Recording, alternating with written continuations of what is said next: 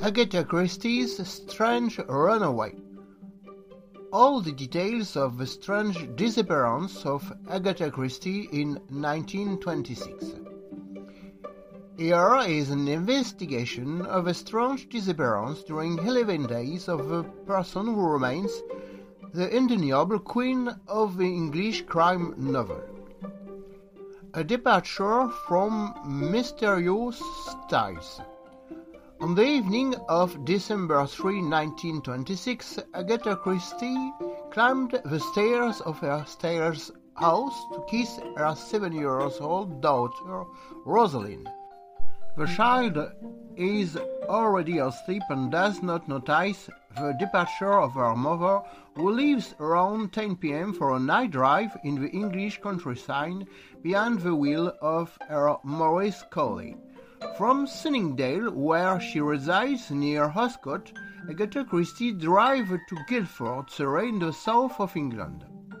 The next day, it was a young gypsy man who discovered the Morris collie buried in a bush in Newlands corner near Ceylon Pool, a legendary pond of strange immobility.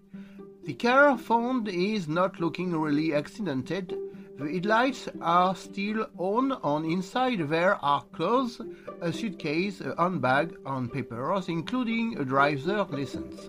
According to a Surrey Advertiser article entitled Guildford Mystery, published on December 10, 1926, it is reported that on Friday, December 3, Agatha Christie first went to visit friends in Dorking, located east of Guildford, at 5 p.m.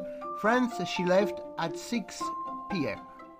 For Le Siècle newspaper of December 9, 1926, the brother of a novelist husband received from her a letter with content that he considered unimportant and said he had thrown it away. However, he had kept the envelope, which was concealed on 4th of December at 9:45 a.m. from southwest London. 2 other letters were left by Agatha Christie. In the newspaper Le Journal of December 13, 1926, it is written, "She left a note on a table addressed to her secretary, saying that she would call when she arrived at her destination." And later in the same article, when leaving home, the novelist left a letter for her husband to open when her body was found. The first 2 seem contradictory, and the third, sent after an accident, has content reported by her brother-in-law as commonplace but correctly addressed to her recipient. However, it is curious to keep the envelope of a presumed unimportant letter while getting rid of the letter. This is less well known, but there is also mention of a 4th letter, also sent by Agatha Christie on December 4th to her other brother-in-law, James Watts, her sister's husband, to inform him of her intention to visit a spa in Yorkshire. Harrogate being the most famous spa in the county, she probably thought her other brother-in-law would understand the case, where the authorities would tell him, which he didn't do. Mysteries in the mystery.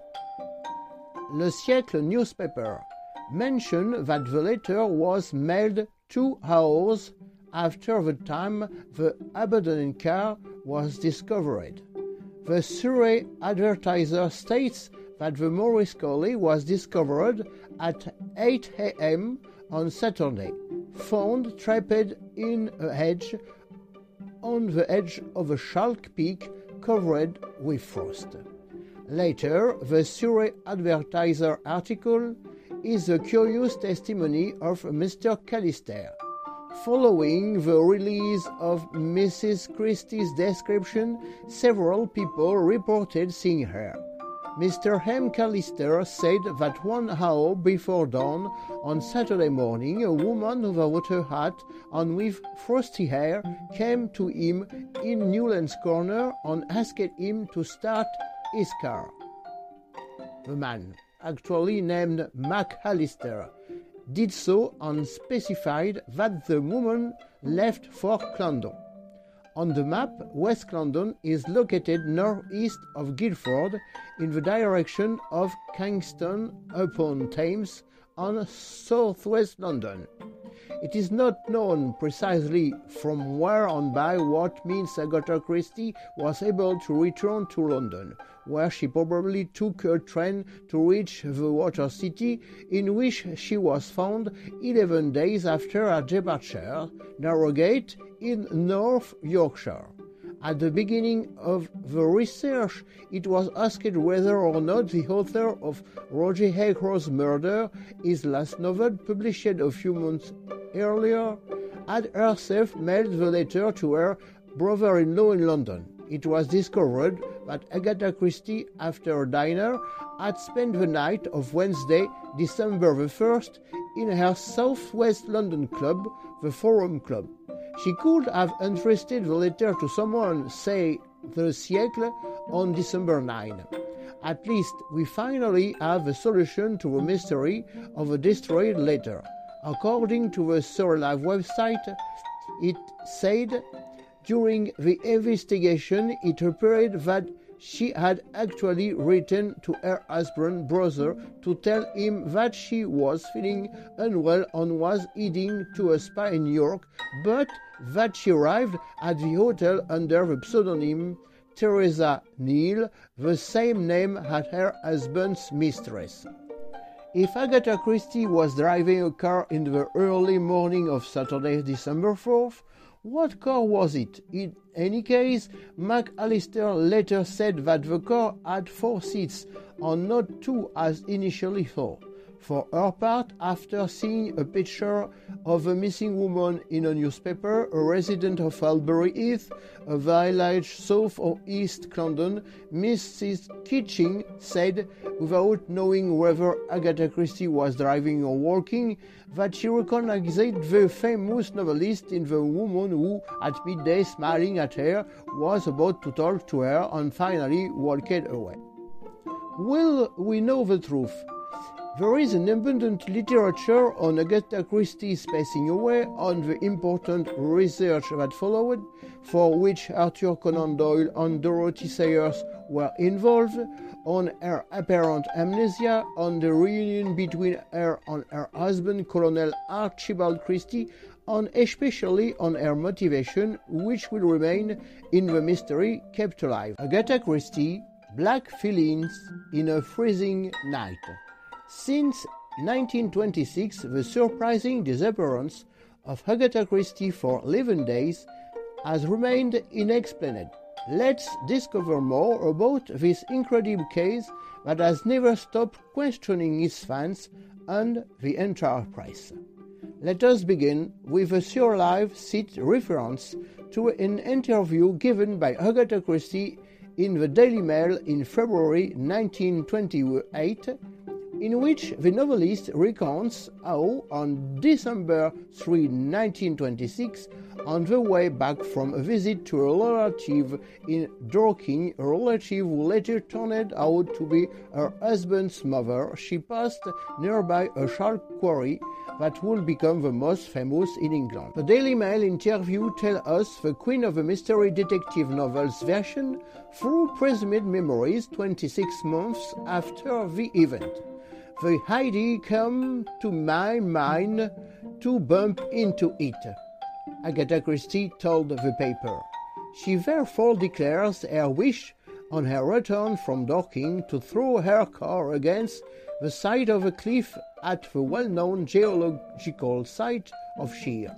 But she immediately said, however, since my daughter was with me in the car, I immediately rejected the idea. She adds, that night I felt terribly unhappy. It is safe to assume that she had come to talk to her mother-in-law about her relationship problem and that she would emerge dissatisfied. According to most sources, shortly after her return to Styles on Friday, December 3, the woman who had published The Murder of Roger Ackroyd a few months earlier leaves Styles a little later to redo the afternoon journey. For the Daily Mail, Agatha Christie said, "I left home that night in a state of great nervous tension with the intention of doing something desperate." She continues, "When I reached a point at the road that I thought was close to the quarry, I turned the car off the road by going down the hill towards it. I left the wheel on the car running. The car hit something with a jolt and stopped suddenly. I was thrown against the steering wheel and my head hit something. Until then, I was Mrs. Christie."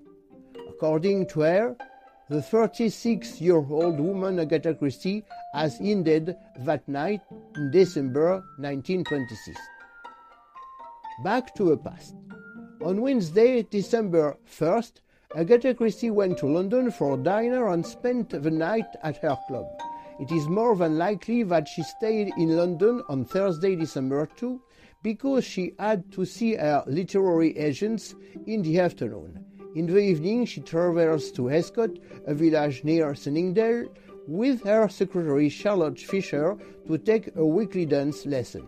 We know that on the morning of December 3, 1926, Agatha and her husband Archibald Christie quarreled. In August, Archie has admitted to having an affair with Nancy Neal for 18 months, and this morning, December 3, Colonel Christie decided to move in with his mistress.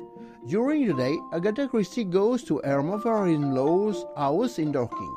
We also know that she drives there in her car and not by train, according to her 1928 statements to the Daily Mail. If it starts from Styles at that time, its probable route is Sunningdale, Shobham, Woking, West London, Wotton, Dorking. My estimate is day trip would be from 1 hour to 1 hour and 30 minutes. When she arrived in Dorking, Agatha Christie stayed with her mother-in-law for only 1 hour, between 5 p.m. and 6 p.m., despite the journey. Then she goes back home. The quarry she talks about in her interview, she says she saw it when she returned from Dorking to Sunningdale. In this sense, it is about a third of the way. Agatha Christie probably doesn't arrive near the geological site until 6:30 p.m. Over here, in December, at this time, it is already dark. It is therefore more likely that she noticed the quarry on the way, or that she was previously aware of the existence of the place. In any case, there is a possibility that she may have noticed the site at another time, a time when she was in a different state of mind than the despair she mentioned in the Daily Mail interview. Agatha Christie will be back in Styles around 7:30 p.m., according to the source. She left at 9:45 p.m. or 10 p.m. She claims that her daughter Rosalind accompanied her on the afternoon trip, and the story goes that the girl was already in bed before her second departure. Time to eat, change and write the letters on the Queen of the Cream novel, for whom the different poisons no longer have any secret, rushes around 10 p.m. for a night drive in the English countryside at the will of her Maurice Corey, for the sole purpose of smashing her car and her person together to a sharp cliff. Agatha Christie in weekend. Leaving Sunningdale on a Friday evening at around 10 p.m., not having had to drive openly, not before the place she had, in her opinion, chosen, the novelist was able to drive safely. She did not decide to throw herself somewhere in the Basingstoke Canal, which passes through Woking, and in any case she probably did not arrive in Newlands Corner until 11 p.m. However, there is one more question. According to most sources, she leaves Styles to Rideau, at least in part, the afternoon's journey. Yet, in an article in the Mail Online, dated May 6, 2017, biographer Andrew Wilson states that she would first have gone in the opposite direction, northwest. He said, after driving aimlessly, she stopped near the river at midnight, but realized that even if she threw herself into the water, she was too good a swimmer to drown. Finally, she returned to Newlands Corner. In this case, this would explain Agatha Christie's non-choice for the Basingstoke Canal, but more importantly, it could give sense in terms of timing, delaying her arrival to Newlands Corner until later in the night. This temporary disappearance of the Cream Queen remains a mystery to this day because no element of Agatha Christie's life during the night of Friday, December 3 to Saturday, December 4, 1926 is precisely known. All we know is that it was a winter night. At what time did she arrive to Newlands Corner? Mystery. At what time did she leave? Mystery. On Saturday, December 4, shortly before daybreak, a cohort named Harry Green, living southwest of Newlands Corner, spotted an abandoned car with headlights that lit up the early morning darkness. Being on his way to work, Green decided to do nothing special. A little later, at around 8 a.m., a young gypsy named Jack or George, depending on the version best, also saw the lights of the car while walking his dog.